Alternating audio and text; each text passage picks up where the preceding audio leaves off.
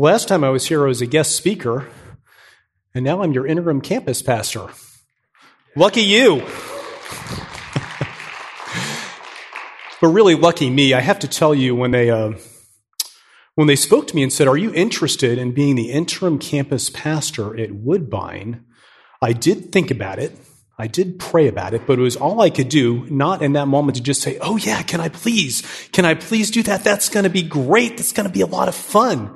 So I'm excited to be here, and the lucky one is me. I've spent the last couple months participating in your services, listening to the different guest speakers. A special shout out to Brett. On the last day of the year, Brett gave us the encouraging word that we needed to hear. And while I've enjoyed having all the variety of worship leaders, I'm so thrilled that we get an experienced man of God like Adam to lead us each week. This is a great place, and we're going to be spending some time together. And so I thought as we did that, I've been learning your stories, I've been getting to know you, but most of you don't really know me. So I thought I'd start out today just by telling you a little bit about me and how I came to be here. So you have a little bit of context of who I am and where I come from. The first thing you need to know is that I'm not actually from Nashville. I know that's a shock. Everybody else you meet is from Nashville, but I'm not from here. Although, interestingly, my father was born in Nashville. We have Tennessee roots going back hundreds of years. But I'm a Florida guy. I grew up in Newport Richey. It's this small town just north of Tampa. Spent 13 years there and all my early schooling before moving to Miami. I moved to Miami in 1988 to attend the University of Miami. Stayed in Miami for 29 years, but something really interesting that I did not expect happened to me almost as soon as I moved to South Florida, and that was this. I encountered some other older, more mature Christians who challenged me with this idea. They said that since we were in one of the greatest multicultural cities in the world, perhaps, just perhaps, we should try to build churches that were multicultural, that we could have multicultural Christian community. And I was so struck by that idea that I devoted a significant part of my early adulthood to that. A lot of my time, a lot of my energy, a lot of my money. I helped plant and start a church, La Viña del Señor. It was multicultural, it was bilingual, and if you've ever been part of something like that, starting something like that, it's just fun. Now, if you're in this congregation this morning and you're listening to me tell that story, you're probably asking yourself the question, does that Anglo guy, does he actually speak Spanish? And I would respond to you, en boca cerrada no entran moscas. Now, if you don't speak Spanish, you're kind of wondering what I just said, and I'll clue you in. I just gave 100% of the Spanish that I know. I spent all those years in bilingual ministry, but the person in my family that speaks Spanish is my wife. I was so struck by the idea of helping a church grow that I actually structured my business around it. I built a business specifically to give me enough time that I could devote a lot of energy to ministry. But about a dozen years ago, I transitioned from the business world to the ministry world. I went into full-time ministry, which was also something that I did not see coming. But I started to serve as the stewardship pastor at a large church in Miami, Christ Fellowship. It's a multi-site Southern Baptist church, in many ways quite a lot like Brentwood, but in an entirely different context. I did that for a few years, and when that ended, that's when our journey brought us to Tennessee. Because I went to work for Dave Ramsey. You might have heard of him. He's got a big building just kind of south of the city.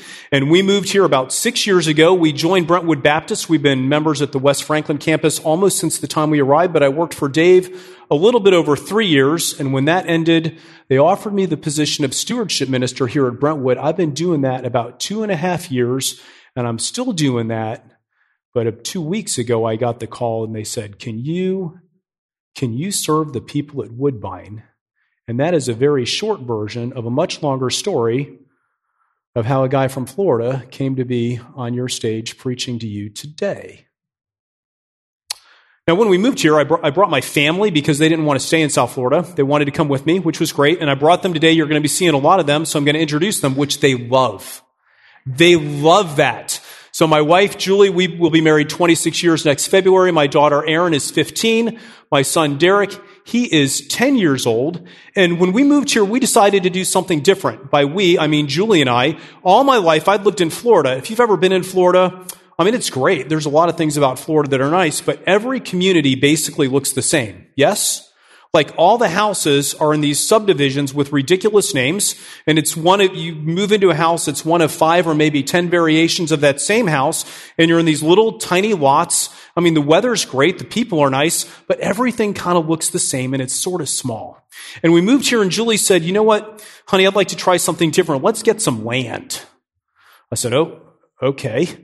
Okay, well, this was a little bit earlier on when land was still reasonably affordable here in the Middle Tennessee area. So we sold our place in Miami and we bought what we called a farm. I mean, if you're from Florida, 5 acres, that's a farm. And the farm was west of Nashville. It's actually right on the Williamson and Davidson County border. And we had 5 acres. The kids would run around. I had a barn. I had things on the property that I didn't know what they were. And there was this house. The house was built, as far as I could tell, at least the foundation of the house was built in about the 1930s. And this house was not like any house we'd ever lived in, and not just because it was being built when my grandparents were young, although there are great stories and they're expensive and highly entertaining about some of the things that happened to us in this house. But unlike all the houses I lived in Florida where they were all the same, this one was different because it had a story before we got there. And here's what I mean. We bought the property from a woman who'd owned it about 20 years with her husband. She had bought the property from a family of professional land surveyors who actually still live and work in Fairview. And as nearly as I can figure, they bought the property from this pastor who had a lot of children and a reputation. And his reputation was that if you were a young couple eloping in the 30s or 40s or whenever he was there, you would go by his house and he would marry you on the porch. And the woman we bought the house from, she told us that in the 20 years that she lived there, more than one time, she had actually had somebody stop by the house, introduce themselves and say, our parents or our grandparents were married on the porch of this house. And the longer we lived in this house and the more we were in this community, we would meet people that had stories about our house. Now, that's a little bit strange because we thought that we were living in a house and the story was about us, but the house had a story of its own. It started before we got there. It went on while we were there, and then we lasted in the country. Just to let you know, it was just about 3 years. That was about enough time for us. We sold the place. We moved into town for a whole bunch of reasons. It's a longer story, and we love it, but I stayed friends with the guy that bought the house, and every once in a while we get together. You know what we talk about? We talk about the house, because he's met other people that have still other stories about this house. In just a few years, that house will be 100 years old. And while we were living there, I said to Julie, this is the strangest thing. I don't feel like this is our story. I feel like we are living in someone else's story. I bet you've had that. I bet you've had something like that. Maybe it wasn't a house. Maybe when you got married, or maybe when you were dating the person who was going to become your spouse, you went to like his or her family reunion, and they came from a really big family. And maybe if you weren't married yet, like maybe she'd brought a different boyfriend the year before, and they kept confusing your name. Why? You thought that story was about you. No, that family had a story. That family had a story before you got there. And you weren't really part of that story, at least not yet. Julie and I had been married about a year when we had my 10-year high school reunion. When I say we had my 10-year high school reunion, I don't mean Julie and me, because we didn't go to the same high school. But I'm very extroverted and extremely persuasive. Somehow I talked her into coming to this high school reunion. Do you think this was comfortable for her? Not one bit. They should actually put the spouses at those things just at a completely different table, because she's stepping into a story that has nothing to do with her Ridgewood High School class of 1988. She doesn't understand why these people are sitting at one table and why these people are sitting at another table and why she's looking at him that way and why those two girls won't speak to each other. Is this true? It wasn't her story. Maybe you've worked for somebody and you were employee of the month. Like you were getting great reviews. You were just having the time of your life. You thought that your job was all about you. and your satisfaction and your contribution to the world, and you thought that was true right up until the time they called you into a special meeting. Have you ever been in that meeting? And they bring you a big empty box. And they say, we really like you, but your services here are no longer required. What's going on? You thought that job was about you. But it turns out that job was about the company. Now, I've met some of you, most of you I don't know that well yet, but I know something about all of you. I know that it's true about you because I know that it's true about me. And here's what I know. Whatever story it's in, whatever story we're in, we want to be the star, right? We want to be the star of every story because we can only see the world from inside our own head. And if you're married, you know this is true. You're married, you promise to love, honor, obey, all the things that you promise. And we grew up in church. We're committed to putting our spouse's needs in front of our own. And every day, do we do that? We do not. We do not.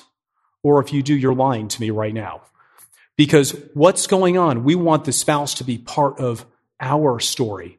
Every mother that I've ever known has the same middle name. Did you know that? Every mother in the world has the same middle name. It's different in every language, but it translates to this: I need. Mom, I need. Mom, I need. Mom, maybe it's mom I want, but usually it's mom I need. Mom, I need lunch. Mom, I need $10. Mom, I need a ride. Mom, I need. Mom, I need. Mom, I need. What's going on? Our children are just like we are. They're very self-centered. To a child, the world is all about him or it's all about her. And the mom and the dad, they're just actors in the child's story. Isn't that true? It's totally true. But what if the story isn't about us at all? What if the story isn't about me and it isn't about you, but it's something bigger and more mysterious and more exciting than anything we could dream up on our own? What would it be like to find our place in that story? And this morning, we are going to look at God's story of the world, how it starts, and how we can find our place in it. We're going to look at a very, very familiar passage of Scripture. I'm going to give you one main idea, and when we get there, I'm going to let you know what it is, and then I'm going to challenge us to do something together, but maybe not for the reason that you think. So with that as an introduction, I'd like you to stand while together we read Genesis chapter 1, verse 1. It's going to appear on the screen, and this is what the Word of God says. In the beginning, God created the heavens and the earth. Now the earth was formless and empty. Darkness covered the surface of the watery depths, and the Spirit of God was hovering over the surface of the waters. Then God said, "Let there be light." And there was light. God saw that the light was good, and God separated the light from the darkness. God called the light day, and the darkness he called night. There was an evening and there was a morning, one day. And as we continue to read, we see God creating the sky, the earth, the waters. He puts fish in the sea, plants on the ground, birds in the air, animals on the land. And finally, in verse 26, God says, "Let us make man in our image, according to our likeness. They will rule the fish of the sea, the birds of the sky, the livestock, the whole earth, and the creatures that crawl on the earth." So God created man in his own image. He created him in the image of God. He created them male and female. God blessed them, and God said to them, "Be fruitful, multiply, fill the earth and subdue it. Rule the fish of the sea, the birds of the sky, and every creature that crawls on the earth." You can sit down.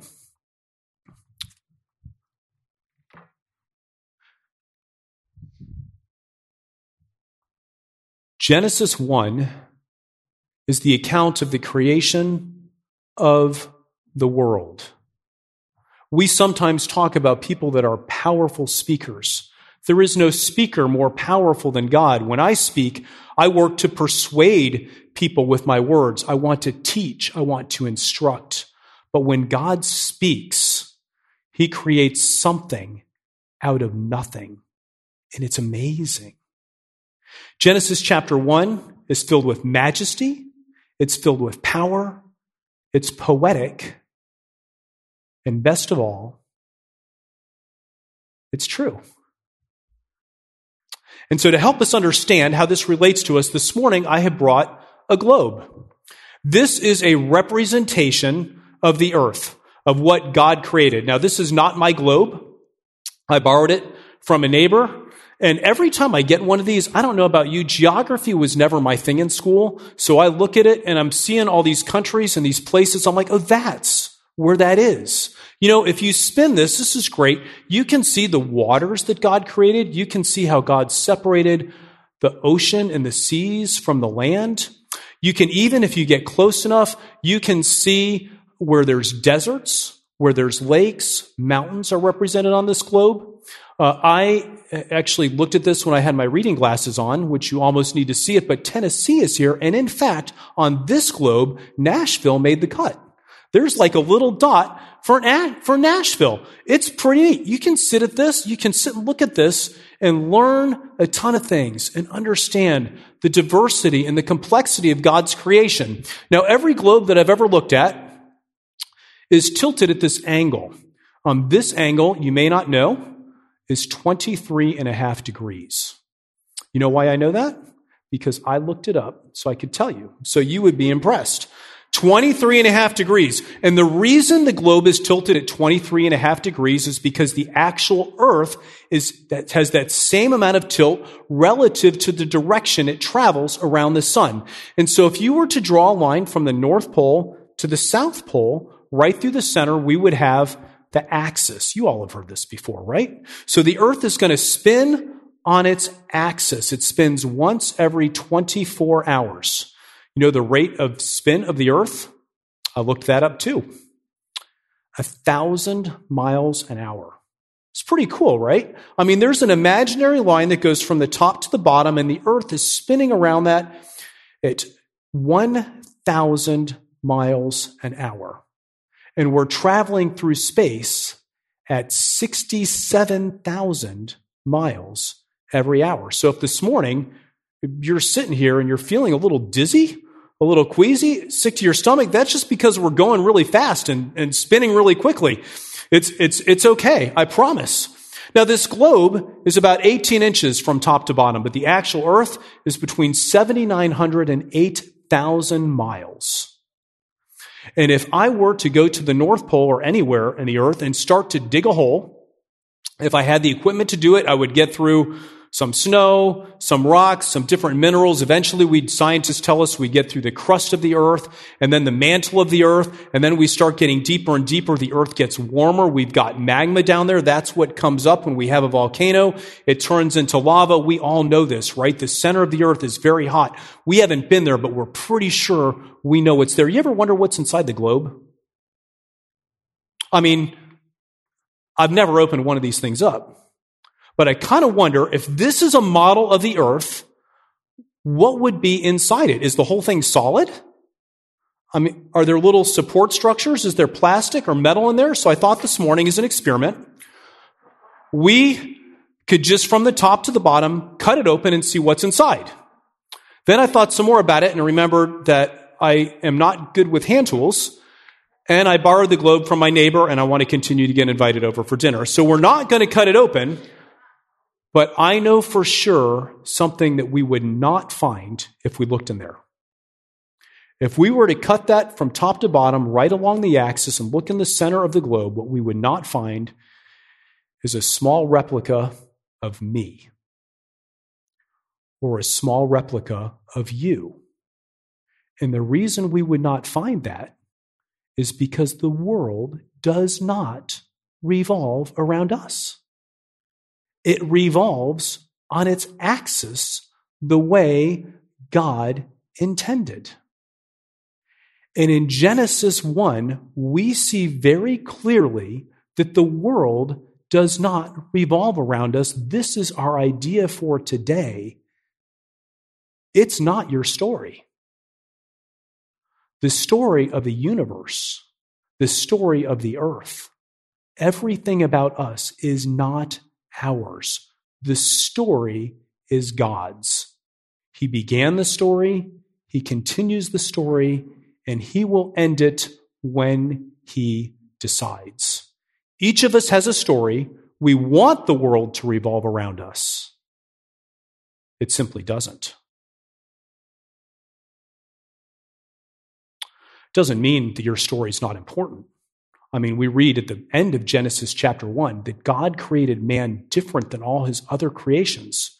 We are created in his image, in his likeness. And not only that, Brett gave us a reminder last week in Adam. We heard the word again this morning. He made us stewards. That is, we're to be managers of all that he created. God created this amazing world and gave it to us to take care of. He says to rule it, to subdue it, to manage it. I'm a stewardship minister. I think it's great that we talk about stewardship of the earth, but we're still stewards of a story that's not ours. Just as my family lived in a house that only belonged to us for a season, there is a bigger story. The story is not about you. We want to think that it is. We want to think that our entire existence is about what we want, what we need, how I can be fulfilled, how I can be the best that I can be. Maybe you're coming this morning with a significant amount of hurt from something in the past, and you think your story is all about that hurt. I'm not minimizing the hurt that brought you to the place that you are. I'm just telling you this. God is writing a different story. We are part of a story that doesn't belong to us. Now, your story is important. I want to get to know your story. I've already started that process. I've been asking people, I said, hey, I'm going to be the interim pastor of Woodbine. What can I do? They're like, well, try not to mess up the preaching. They don't actually say that, but that's what they mean. They say, get to know people. They said, the people are great. So I've been doing that. I've been meeting with some of you. I want to meet all of you. In fact, after church today, we've got Soup Sunday. Okay, it's like my wife's almost her first week here. She brought soup. You guys should come check it out. We got Soup Sunday in the fellowship hall. I want to hear your stories. And you all should know each other's stories. Every Christian community is a collection of stories. We have something that brought us here. You know a little bit of mine. I want to know yours. But every time I get in front of a church, any group of people, I'm very mindful of the fact that all of our stories have chapters. And sometimes the chapters are bad, and sometimes they're good. And so this morning, maybe you're here and you're in a bad chapter and the doctor called and you got results you weren't expecting or didn't want to hear. You might be caring for a loved one and it's just a tough season. You've got a child that's a prodigal. And you said, hey, Ken, you gave that illustration about losing your job. Have you read my mail? Because that happened to me just last week. I didn't read your mail, but in a group this size, somebody's struggling. There's no question. Somebody in our church today is in a bad chapter. Here's what I want to tell you. That's your part of the story, but it's not the story. God is the one writing the story. And we don't know what he's doing. God has a purpose and a plan for your life. And maybe you're the opposite of that. Maybe you're here, you're in a good season. You're like, hey, Ken, if I were doing any better, I would be twins.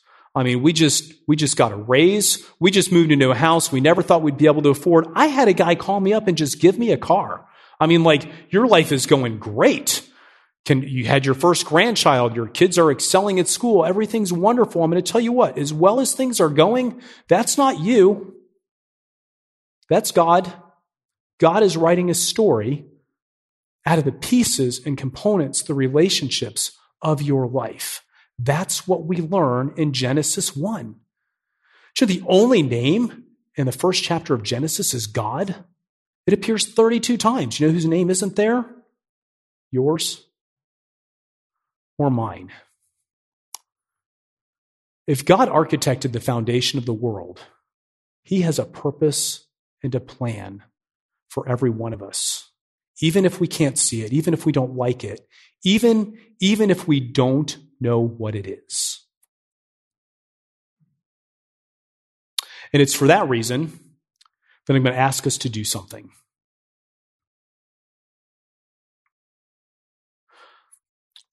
Our entire church, at all of our campuses, we are challenging every person in our church to read through the Bible in a year. Now, if we're honest, probably many of us have tried to read through the Bible in a year, and some years we've made it, and then some years we haven't. There's parts of the Bible that, like, I'm not really sure why it is that I'm reading that, if we're being honest. I think this year could be different, because here's the thing. I don't want us to read the Bible just so we can learn stuff. I mean, I'm all about learning things. I think we should learn. I like learning new things. I'm learning all the time.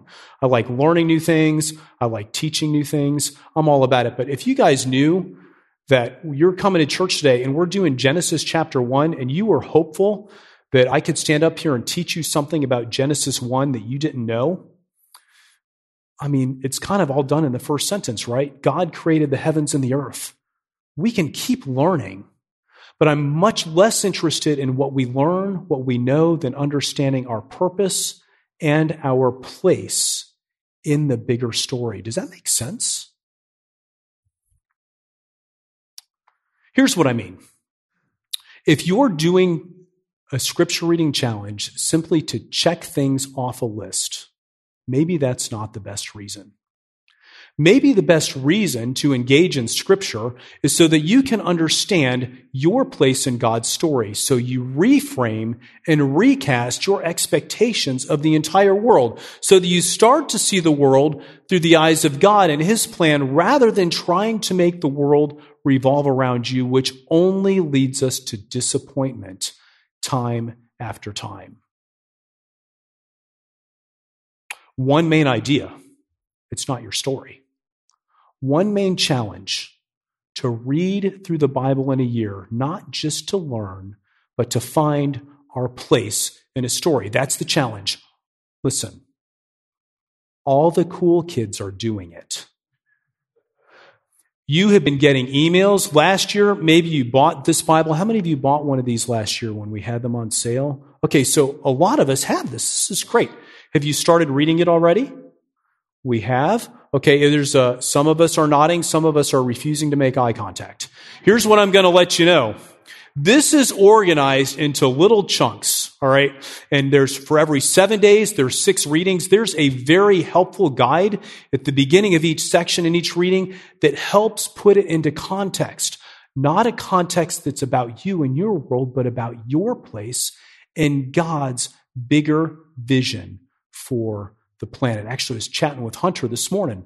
Hunter said, you know what, Ken? He says, I've read the first 6 days. I'm like, game on. I was at Waffle House yesterday with my son. We love going to Waffle House on Saturday morning. Judge all you like. The waitress asks my son. She doesn't ask me. My son is much more popular than I am whenever we go out together. She says, Derek, have you made any New Year's resolutions? And he looks at me and says, should I tell her? I've resolved to read through the Bible in a year. The waitress said, I've tried to do that so many times. I always fail. Let me know how that goes. We've made it easy. You're going to get an email with a link to buy this if you didn't get one.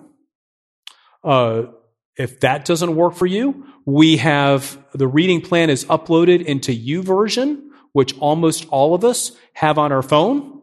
And if you're like, no, I'm not a smartphone guy, and that Bible is big enough to be used as a weapon, I'd rather use my own scripture, then in back, we have the first 13 weeks of the reading plan on this bookmark. And all you need to do is pick one up and read along with us. We want to find our place in God's story. Look, you have an interim campus pastor. I think we know that this season is going to be a season of transition at Woodbine. This is not a secret, and it's not a surprise. What better way to navigate a transition than by finding our place in God's bigger story? 2024, this is going to be an amazing year. I don't know why yet. You don't know why yet. I don't know everything that's going to happen. But you know who knows? God knows. Because in the beginning, God created the heavens and the earth. He created you. He created me. He put you in a family. He created this church. He has a purpose and a plan